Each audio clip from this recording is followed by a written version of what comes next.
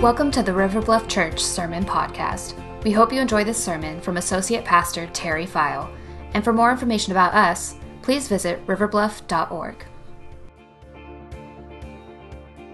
If you want to go ahead and if you got one on the way in, go ahead and pull out an outline this morning. And I'm excited that we are starting a brand new teaching series called Personal God. And last week we celebrated the Lord's resurrection in a huge way. Amen. It was a great day of worship. And the reality is that because Jesus defeated death and because He is alive, because He lives, every single person has the opportunity to have a personal relationship with God. So we're going to be in this series on personal God. Now, when I say personal God, you can take that a different way. And I say that because in our society today, definitely in America, and I don't know exactly how people do it, but taking a little bit from here, taking a little bit from there, this person said this person believes this. There are many people who are attempting, or they're creating their own little g God and saying, this is God. This God is the one who serves me, benefits me, never has a word of correction for me if I do anything wrong. And I just want to say from the start of this series, that is not the personal God that Jesus knew, obeyed, and loved.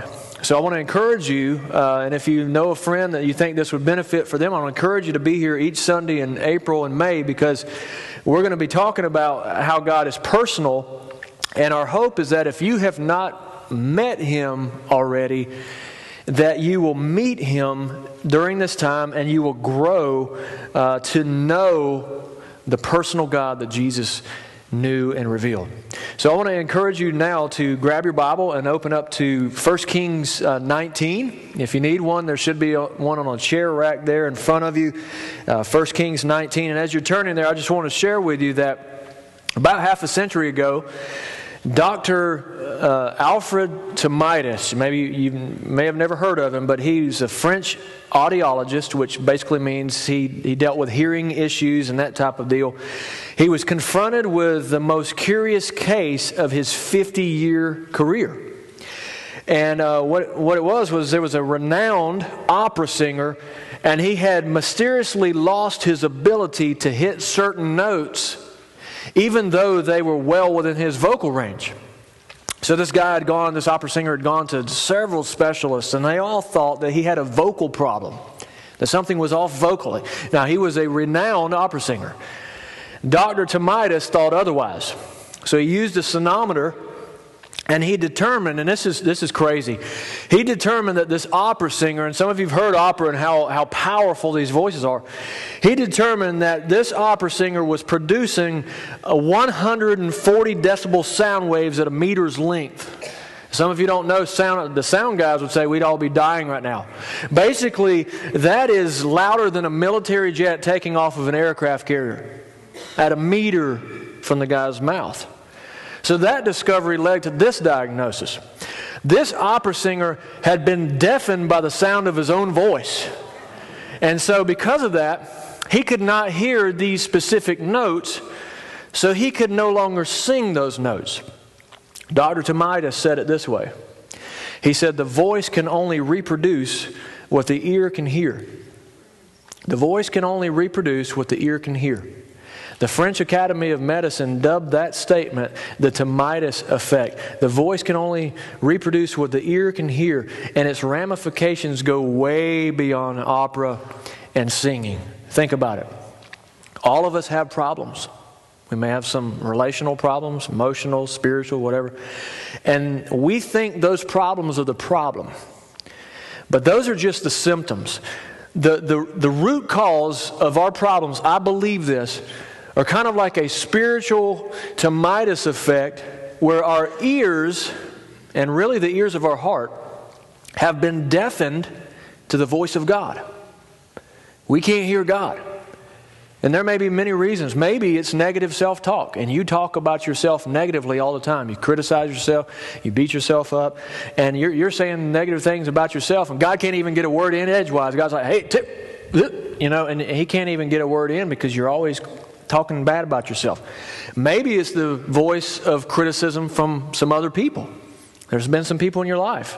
Maybe your entire childhood was just criticism, and you hear that criticizing voice so long, so often that you can't even believe anything else about yourself. Maybe it's the voice of conformity, the voice of our culture that says, hey, don't be different, just go along with us, be with us, do what we're doing, right? Be like us. Maybe it's the voice of condemnation. You continually feel beaten up. Some of you are sitting here this morning and you feel condemned right now. You're sitting in church and you feel condemned. The truth is, you have a very real enemy, and he is the enemy of your soul. And according to the Bible, Satan is the accuser of the brethren, the accuser of the sistren. I don't know if that's a word. The accuser of the brothers and sisters. Every one of us in here, Satan accuses us of things. He wants to condemn us. Romans 8, there's therefore no longer condemnation for those who are in Christ. But Satan doesn't care. He's constantly trying to accuse. The Bible also says he's called the father of lies. So he lies all the time to you. And most of the time he slips a lie in and steps back out, and you don't realize he's been there. And he is the master of that. He's very good at it. So he's the master of lies and the master of accusations. And I want to just say this. If you listen to those voices, his and these other voices, self-talk, criticism from others, conformity, whatever, if you listen to those voices for too long and you believe them, they can actually deafen you to the voice of God. And if you can't hear God's voice, you won't be able to sing his song. And your life is going to be off key. And we know what it's like when somebody sings off key. Oh, your life is going to be off key, and I take that to say you won't live well, you won't relate well, you won't be able to love well. But here's the good news. There's a prescription for it. You can discern, you can learn to discern, you can learn to listen for the still small voice of God. And that is the solution to 1,000 problems. It really is. Because his voice is joy. And his voice is wisdom. His voice is power. And his voice is healing. His voice is correction. His voice is peace. His voice is grace. And his voice is truth. In the beginning, God said, and this is in Genesis, God said, let there be light. And what happened? There was light. There it was. How did it happen? He spoke it. So literally the voice that spoke the whole universe into existence is the same voice that parted the Red Sea and made the sun stand still. The same voice that spoke through Balaam's donkey. You know, we talked about donkeys the other week. Balaam's riding his donkey, and the donkey says, why are you hurting me? Why are you kicking me? Right? So God's speaking through this donkey. The same voice is the one who called Lazarus, who had been dead for 4 days and was in a tomb, and said, come forth. Same voice. The voice that spoke through the burning bush, this bush that was on fire, but it wasn't burning up. Moses said, wow. And this voice that spoke through a burning bush to Moses is the same voice that calmed a major storm on the Sea of Galilee with 3 words, peace, be still. And it stopped. Now, we believe these things, right? But it's difficult for us to truly comprehend them because we use our voices to basically do one thing. That is to talk or to shout or to sing. But essentially, we use our voices to get vocal. That's it. But suffice it to say, God's ability to speak is not limited to our ability to hear audibly. He can say and do whatever he wants to do. He uses his voice to create, and I think God is still creating things. He can use his voice to create, and he can use it to convict.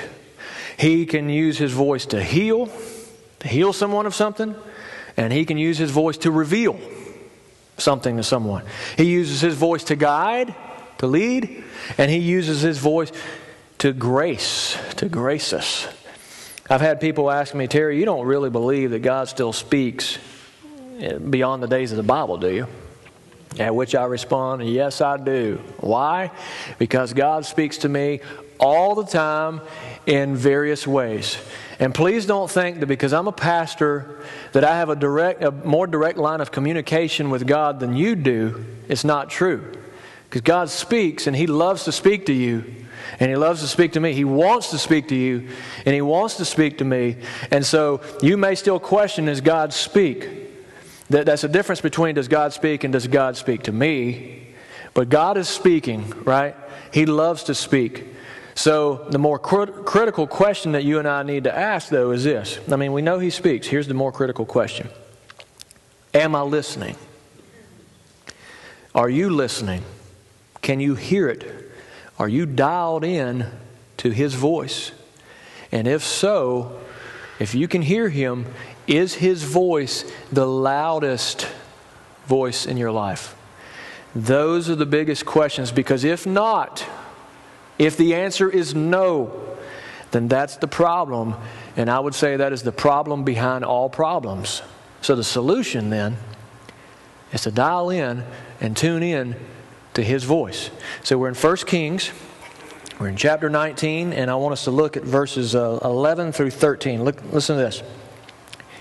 Go out and stand before me on the mountain, the Lord told him. And Elijah stood there. And as he stood there, the Lord passed by, and a mighty windstorm hit the mountain. It was such a terrible blast that the rocks were torn loose. But the Lord was not in the wind. After the wind, there was an earthquake. But the Lord was not in the earthquake. And after the earthquake, there was a fire. But the Lord was not in the fire. And after the fire, there was the sound of a gentle whisper. When Elijah heard it, he wrapped his face in his cloak and went out and stood at the entrance of the cave. And a voice said, "What are you doing here, Elijah?" Now, I love this encounter because of what happens the chapter before it. It's one of the greatest showdowns in all of the Bible. Is Elijah the only prophet of God, and is all of these prophets of Baal, and it's this major showdown. And if you haven't read it, you need to go to chapter 18 and read it later. Don't do it now, but read it later. And so he has this great victory, and then Jezebel says, "I'm going to kill you before the day's out." And what happens? He goes into a deep depression. He goes off by himself, and he's like, "Lord, just take me out. Take me out." God ministers to him, feeds him through miraculous ways. He takes this journey back to the mountain of God, which is Mount Sinai, the same mountain that God gave Moses the 10 Commandments on. And he goes to this place, and this is where he's standing when the earthquake and the windstorm and the fire happen. And eventually he hears the sound of a gentle whisper. The ESV calls it a low whisper. New American Standard calls it a gentle blowing. The King James calls it a still small voice. So take a moment, if you're sitting next to someone, and I know this may feel a little awkward, just turn to the person next to you and just whisper something to them. Go ahead. You got permission, go ahead. Whisper something to them. A little awkward maybe? I sure hope they had good breath and that maybe you did. Let me check mine real quick. Okay, I got a Halls in right now. I had dark blend coffee breath earlier, but I could smell Halls. Here's the thing. By definition, a whisper is speaking with one's breath, hey, rather than with one's vocal cords, hey. So the Bible says that God formed Adam's body. He forms him, He makes him, He shapes him, and He breathes into him the breath of life. We just sang the song, it's your breath in our lungs. And so we pour out, we inhale it, we pour out our praise, right? And so the breath of life. In other words, Adam was once a whisper. And so were you, and so was everything else. Look at this. 2 Timothy 3:16 says this. All Scripture, that is, all of the Bible is God-breathed. It is inspired by God. He has breathed His life into it. That means that the Bible is God's breath. The Bible is God whispering. Now, we tend to dismiss the windstorm and the earthquake and the fire that precede the whisper because it says God was not in them. But I believe they got Elijah's attention, don't you? I mean, if you're standing at the edge of the cave and there's rocks flying around and there's a huge... that would be crazy. And I say that because God does have an outside voice. He has a booming voice, and He's not afraid to do it. He has, and He will. But when God wants to be heard clearly, when what He has to say is too important for you and I to miss, He often speaks in a whisper. The question is, why? Why does he do that? And how, and when, and where?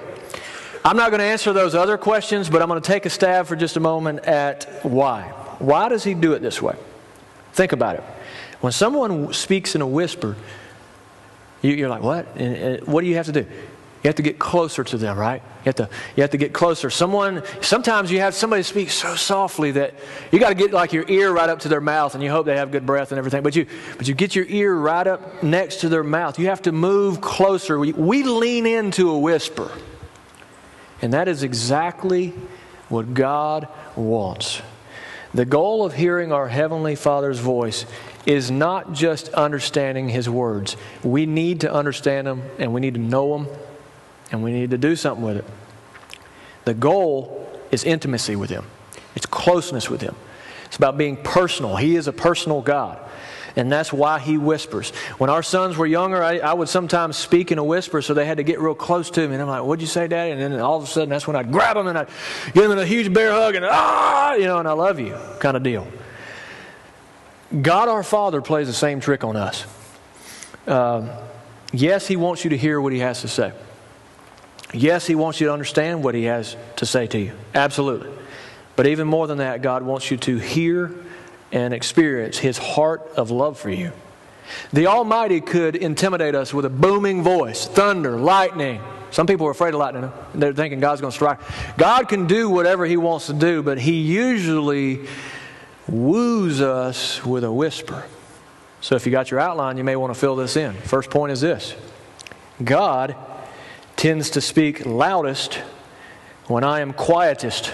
Now, I don't know for the English, Kyler's an English professor. I don't know if quietest is a word or not, but it rhymes. God tends to speak loudest when I am quietest. One of my favorite verses in the Bible is Psalm 46:10. I think it's so critical that to our spiritual health, if you will, that it's worth meditating on one word or one phrase at a time. Kind of like this. Be. Be. What's the opposite of be? Do. No, don't do. Be. Just be. Be still. Some people are scared to be still. Some people are a little nervous right now. It's real quiet. Some people can't sit still. Where's my phone? What is it? Be still. Be still and know. Not just hear, but experience. Be with. Be still and know that I am God. If we would do just that every day, it would change everything. There's a story about some European missionaries. They went to Africa and they hired some locals to help them get supplies and then to guide them, to lead them into where they wanted to go. And so they're on the journey, and those guides went at a slower pace than the missionaries wanted to go. And so after the first 2 days, the missionaries, they're pushing them. They're just pushing the pace. And so on day 3, they went twice as fast and twice as far as they did on the other days. And the missionaries were like, yeah, we're getting closer. We're about there and everything. And so the next day, they wake up and their guides refuse to break camp. And the missionaries were like, what's wrong? And one of the guides said this: we went so quickly yesterday that we must wait here for our souls to catch up with us.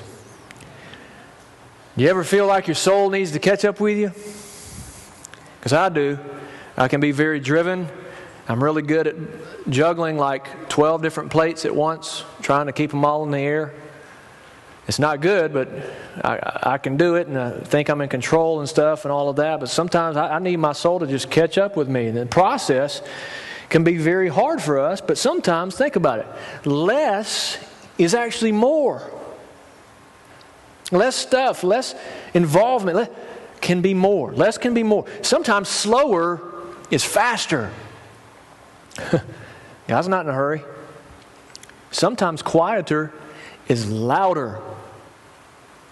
Sometimes you got to get quiet in order to hear God the loudest. Do you know what happens when we are constantly busy, when we're running from this to that, when we're full steam ahead all the time. Do you know what happens when you're overwhelmed, you're stressed, you're distracted, you're engaged with so many different people and projects and social media and everything else in life all at the same time? You know what happens? We forget that He is God. And we may not admit it, but we begin living as if we're in control. So the only way to know, to experience that He truly is God, that He truly is good, that He truly is the one in control and that I'm not, I think I am, but I'm not, is to be quiet, to take time to be quiet, to be still, and to get alone with Him. That's what the word solitude, the practice of solitude, is just being alone with God, getting alone with Him. And then in the quiet, to listen for His voice. I know it sounds weird, but intentional moments of silence and solitude can actually be moments of proactive listening. Sounds weird to be quiet. Sounds strange sometimes. But that can be proactive listening to God. Author Henry Nouwen wrote this. Check this out. Silence is an act of war against the competing voices within us and around us. An act of war. Some of you need to go to war against a or several competing voices. And it will be a daily battle. Think about an old radio dial for a minute. Let's show that picture.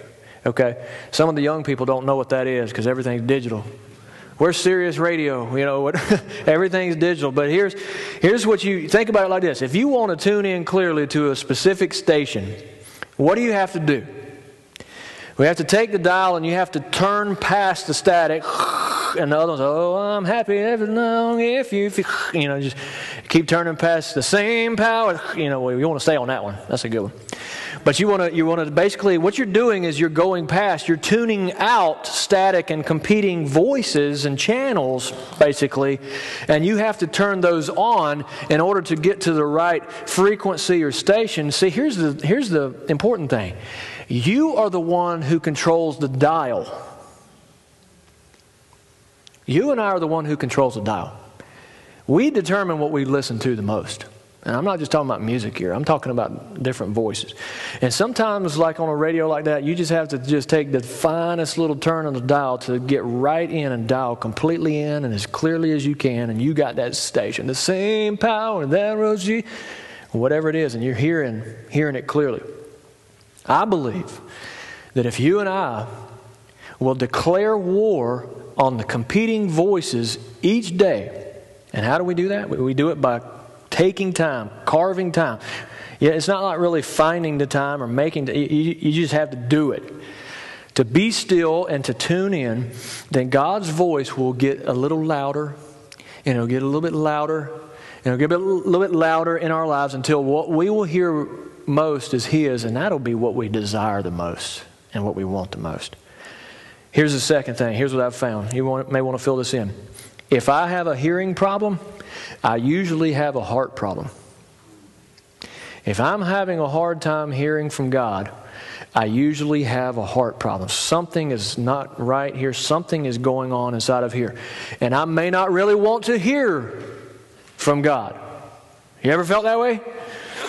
You might be afraid of what God's going to say. He may say, go to Africa, and you're like, oh.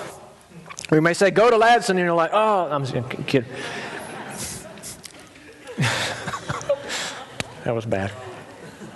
I live in Somerville. So I may be afraid of what God has to say. There's fear sometimes. Or it could be that I'm not fully believing. There's, there's that I believe, help my unbelief. There's some of this where I'm not fully trusting God. I'm kind of holding out. To trust fully means to lean fully upon. I'm kind of like this. Okay, I got a little bit of my foot in there type of deal. Or maybe for some reason my heart has grown calloused and it's gotten hard. Or maybe what I've done is I've neglected the assembling together of believers. And so what happens is I find myself in church once every 3 months and I'm disconnected from the fellowship and all of that. And so I can't hear God when and I'm not reading His Word. And so whatever it is, I don't know what it is for you, if there is something there, if there's a heart issue, if there's something that's blocking the voice of God, whatever it is, you and I need to get to the place, and we need to do this probably every day, where we say, Father, would you please, and you could say anything, but would you please just reveal to me, point out to me any blockage, any obstacle, if it's a sin, if it's some kind of pattern. Some of us already know what it is. Some of us already know what it is. We've just never gotten real with it, never been honest about it. But God, would you show anything in me that is keeping me from listening, and show me the voice that is louder than yours, because the voices and the things we listen to the most are going to have the most control in our lives. Show me what that is. Point it out, Father, and I will forsake it. And it may come up again. I'll have to turn it again. And like on those old radios where you pre-programmed it, you push it, and it goes, you're like, oh, God, I got to fine-tune that again. Push it back. Some of you are like, what? Especially the young people are like, well, what is that? Point it out, Father. I will forsake it, because I will tune it out so that I can tune in to yours. We correct hearing problems by addressing the heart. I think it's interesting that the Lord Jesus, He made a specific statement. It's found 6 times in the Gospels, and it's found 8 times in the book of Revelation. And He said this: whoever has ears, let them hear. That's all of us. Whoever has ears, let them hear. So clearly God wants us to hear Him. And God speaks in a variety of languages. Okay, He speaks in various ways, and I don't have time to go into detail today with these. I'm going to touch on a handful very quickly. There's no way that I could flesh any of these out except one I'm going to lean into a little bit more. This actually could be a series, but I'm just going to touch on them very quickly. And some of you are going to get frustrated because, I wish He would have spent more time. I don't have time. So here's some of the languages. Here's how God speaks. First language is this. It's the language of the Bible. It is God's written holy word. And I'm going to just tell you this. This book right here, this one's all beat up. Got Gorilla Tape and everything on it. But this book right here, the Holy Bible, is in a category all by itself. And it is God's primary language. And since all of Scripture is God-breathed, He's breathed His life into it in a very real way. When you open His Word, and I know it may not feel like it sometimes, especially if you're just starting out or whatever, but the more you read it and study it and meditate on it, when you read His Word, God opens His mouth and whispers to you through His Word. I don't know how to describe it. He just does it. It's just reality. But there are other languages that God speaks to us that are shown in the Scriptures. One is the language of dreams. I don't know if I've ever had a dream or a vision where God came down so strong in that Acts 2, and it's from Joel in the Old Testament. When the Holy Spirit comes upon you, your sons and daughters will prophesy, your young men will see visions, your old men will dream dreams. Some of you have experienced that. I've heard many stories. I've also heard of places like in the Middle East and in China and places like that, like in the Middle East, in a very Muslim-concentrated country or nation where there are some people who are following Islam, and then in their sleep or even in the middle of the day, Jesus will appear to them in a vision and say, I'm the way, the truth, and the life. And they say, Jesus, you're right, and they become believers. God can speak however He wants to. He speaks in visions and dreams. Another language He speaks to is the language of doors. Okay? Revelation 3 says, what He opens, no one can shut. And what He shuts, no one can open. See, I have placed before you an open door. So God opens doors in our lives, and God closes doors in our lives. We love open doors, don't we? Those doors are closed. We love open doors. Closed doors, not so much. But it's a package deal.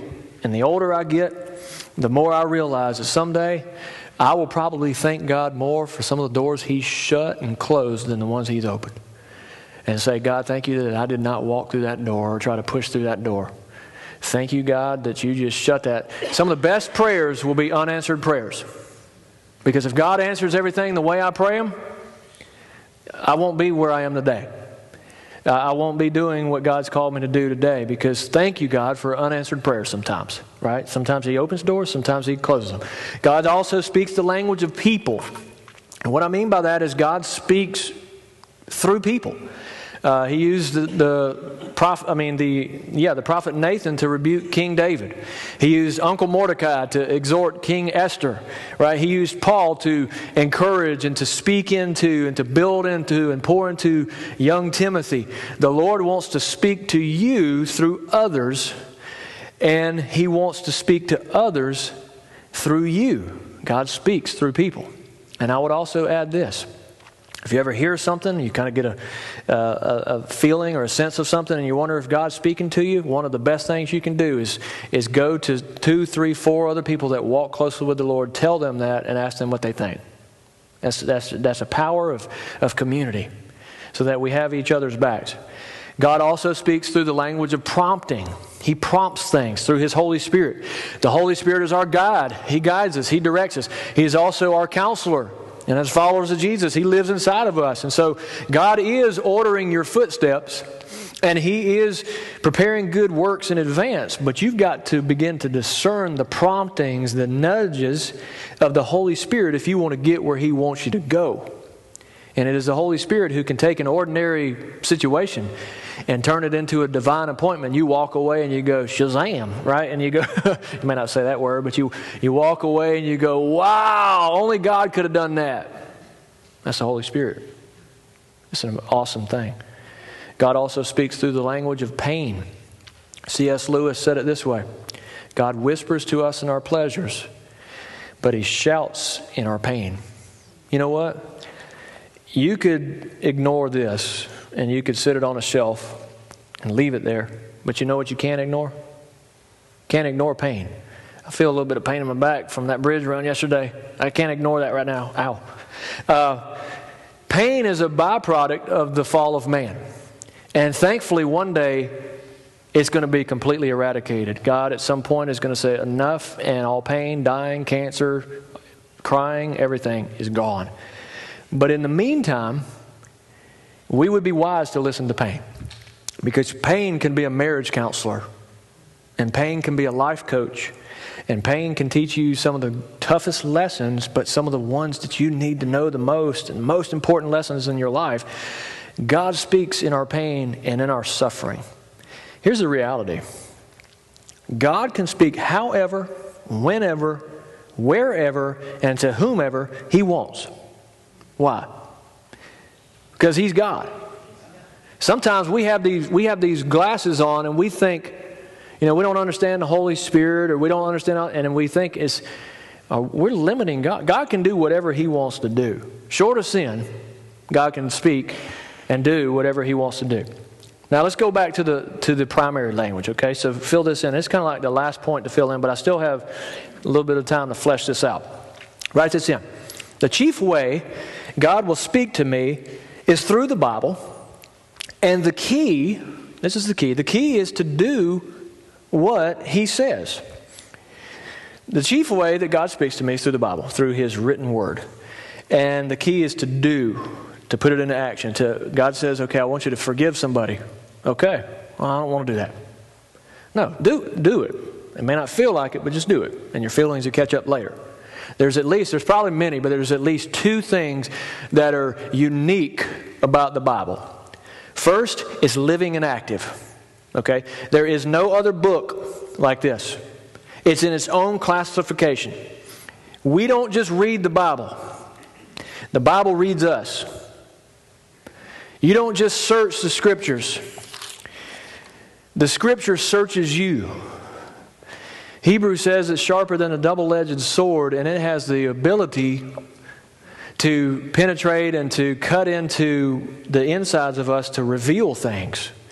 You see, the Spirit of God, the Holy Spirit of God, who inspired ancient writers as they wrote, is the same Spirit who inspires us today as we read it and we reflect on it and we soak through it and we meditate on it. So in a real sense, and maybe you've never thought about it like this, but in a real sense, when I'm reading, okay, I'm in Matthew 26 here.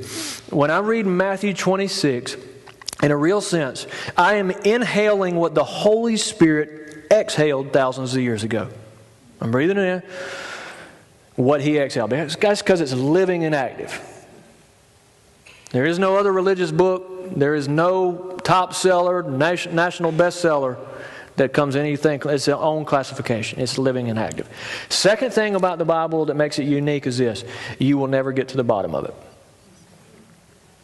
There's scholars that think they got it all figured out. Oh my goodness.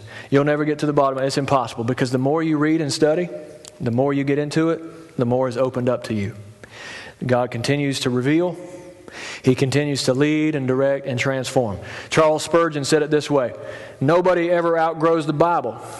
It just gets deeper and wider over the years. Pastor Mark Batterson said this: the goal is not to get through the Bible, like I'm going to read through the Bible in a year. The goal is not to get through the Bible. The goal is to get the Bible through you. So the Bible is the foundation. It is your authority.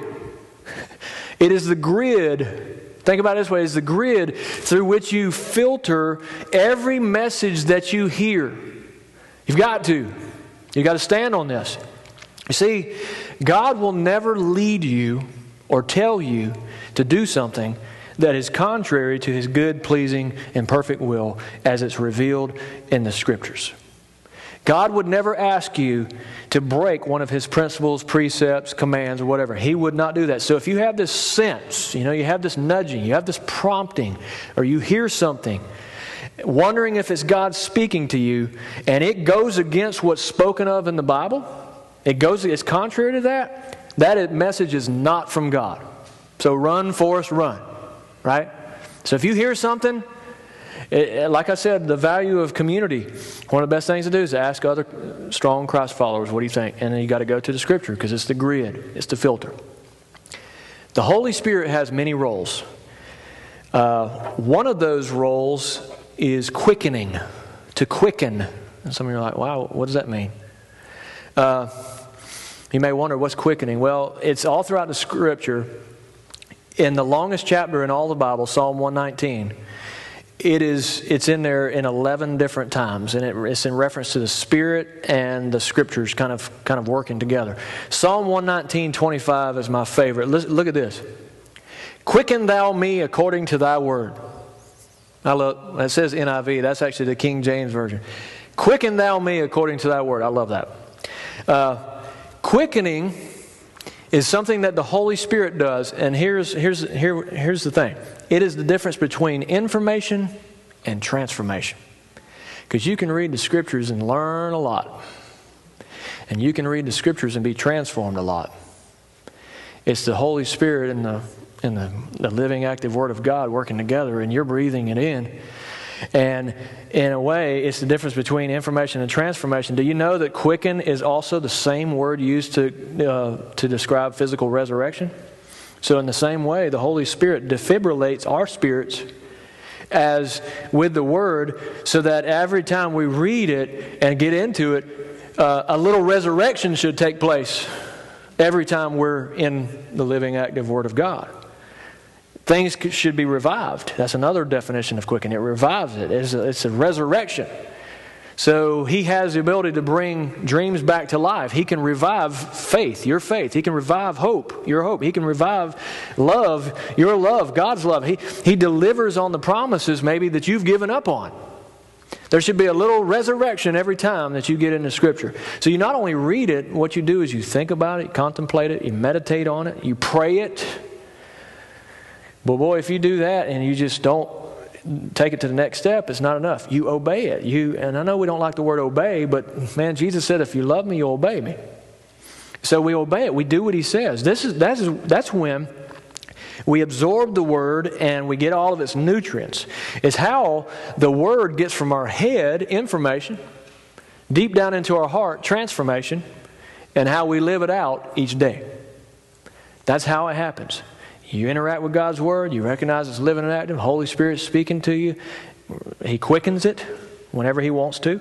And so I want to just challenge you. If you do not regularly engage in God's Word, I challenge you to start today. Not out of guilt, not out of one of those typical church answers that you hear and they say, well, the pastor said you got to read the Bible. No. Do it because you want to hear the voice of God. And do it because you want to be close to Him. You want to lean in, not out of guilt. And there are all kinds of resources. I don't have time to go through that. You can look online, reading plans. When I said, the goal is not to get through the Bible, it's to get the Bible through you. I've read through the Bible at least once all the way through. And I did it really fast the last time. I started in Genesis last January, and I'm in the book of John right now. So I'm not trying to get through the Bible in a year. I'm not doing that. I'm trying to get the Bible through me. One way or another, get into God's written Word so His Word gets into you. And then the Holy Spirit can quicken it when, where, and how He wants to. The key is to do what it says. James 1:22 says, "Do not merely listen to the word and so deceive yourselves. Do what it says." I think it's interesting that the Latin word for obey means to give ear. So obey means to give ear. It's literally giving God your ear. God, here's my ear. Here's my ears. It's saying, Father, you get the first word and the last word of my life. Lord, I'm going to listen to your whisper, even if there's 1,000 people right around me screaming something completely different. Lord Jesus said it this way. He said in John 15, "If you abide in me, and my words abide in you, ask whatever you wish, and it will be done for you." The word abide is the present imperative verb, which indicates continual action. One of the things about the Scripture, remember how I said you can never get to the bottom of it? The Hebrews, the rabbis, believe that it's kind of like, Scripture's kind of like a kaleidoscope because there's so many different meanings and things. And the word abide has so many different meanings. You could focus on one for so long. A couple of meanings of the word abide is this. It means to stand still. And what that's referring to is planting your feet on the words of Jesus, standing still, standing firm, not backing down, not backing off. It also means to dwell. It means to remain. It means to stay. So if you want to hear the still small voice of God, you must abide in Him. You must remain in Him. You must lean into His whisper and listen. And when you hear Him, you hold His word into your heart. Like another Psalm 119 verse, second verse I memorized as a Christian teenager in King James. "Thy word I have hidden in my heart that I may not sin against thee." I listen to what He's saying. I hold it. I lock it into my heart so that I'm standing firm. But I don't just do that. Then I actually do what it says and I live it out. Peter Marshall, he's a former chaplain of the United States Senate. Maybe you've never heard of him. I hadn't heard of him until I prepared for this. He said this, please don't miss his words. "I wonder what would happen if we all agreed to read one of the Gospels until we came to a place that told us to do something, and then we went out to do it. And only after we had done it, we began reading again." I'll tell you exactly what would happen. God's kingdom would come, and His will would be done in our lives and in the community around us. It would be so tangible you could cut it with a knife. It would be so thick. Because that's what happens when hearers of the Word become doers of the Word. When we know it, we do it, we live it out. So just do it, and then watch what God does. God can do anything. God can do things that we think are impossible. He wants to blow our minds. He wants to use us. I want to challenge you as we get ready to close here. I want to challenge you to begin praying a 7-word prayer. And it is one of the bravest prayers that you will ever pray. And I believe that it encapsulates the message for this morning. In 1 Samuel 3, there's a young Samuel, and he's sleeping in the temple, and he's there assisting the priest, Eli. And so he's sleeping there one night, and the voice of the Lord speaks to him, "Samuel, Samuel." Now that was kind of loud. Maybe he did whisper, "Samuel." I don't know. "Samuel, Samuel." He'd never discerned the voice of the Lord before, so he thought it was Eli the priest. So he got up, he went into the room where Eli was, he shook him and said, "Hey, what'd you say?" He said, "I didn't say anything." This is Terry's paraphrase. Go back to sleep." 3 different times. "What'd you say?" "I didn't say anything." After that 3rd time, Eli began to understand, okay, I think God's speaking to this young teenager, this young kid, and so I'm going to give you some advice. You go back to sleep, and here's some advice for how you respond when that voice comes again. So Samuel goes back to sleep. We don't know how long it was. Middle of the sleep, "Samuel, Samuel." And here's how Samuel responded. "Speak, Lord, for your servant is listening." Speak, Lord, for your servant is listening. That's a prayer. That's a brave prayer. I love it because it recognizes, you see two things immediately. One, He is Lord, and I'm His servant. And it shows that God is speaking. He wants to speak. The question is, am I listening? Am I hearing? And if not, why? What's blocking His voice?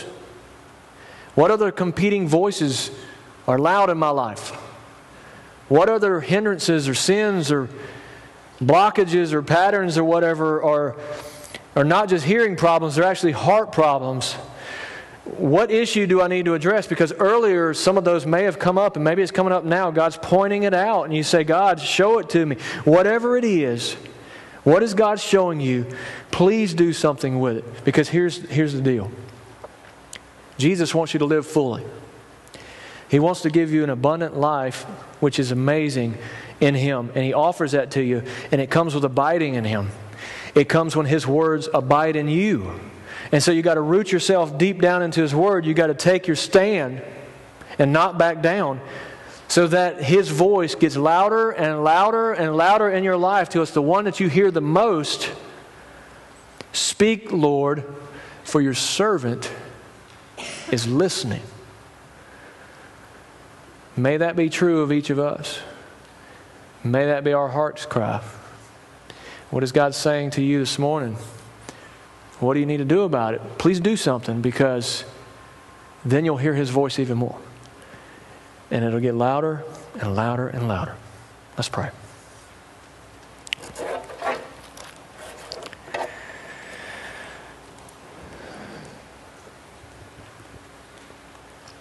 Lord God, I acknowledge that right now You are speaking in this place. You're speaking to our hearts. You're revealing things to us. You may be convicting of us of things. You may be challenging us. You may be confirming things. You may be encouraging us and gracing us and loving us. But God, You are speaking right now. And we recognize that. Help us, each of us, to tune out. We have control of the dial. Help us to tune out the static and the competing voices and the things that are so loud in our lives we can't even focus, and we're so distracted and we can't hear You. Help us to know what that is. We may need help from other people, whatever it takes, so that we can tune in and dial in clearly and hear Your voice, because it is so important that we hear You. Thank You for Your Word, Your written Word that we have, that is alive and active. Help us to never see the Bible the same way again. Breathe out, O Holy Spirit, Your Word, and fill us. Thank You so much for this day. Thank You for this time together. Thank You that we get the opportunity to give back to You our tithes and offerings. God, it is Yours anyway, but we just say thank You. Thank You for blessing our lives. May You use this to bless other people and to help us to share the gospel, so that more and more people can know the personal God that we know.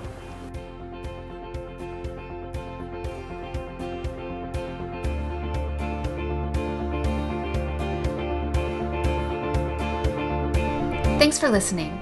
If you're in North Charleston this Sunday, please consider visiting us for our 9:30 or 11 o'clock services. We'd love to see you. Again, for more information, visit riverbluff.org. Now go change the world.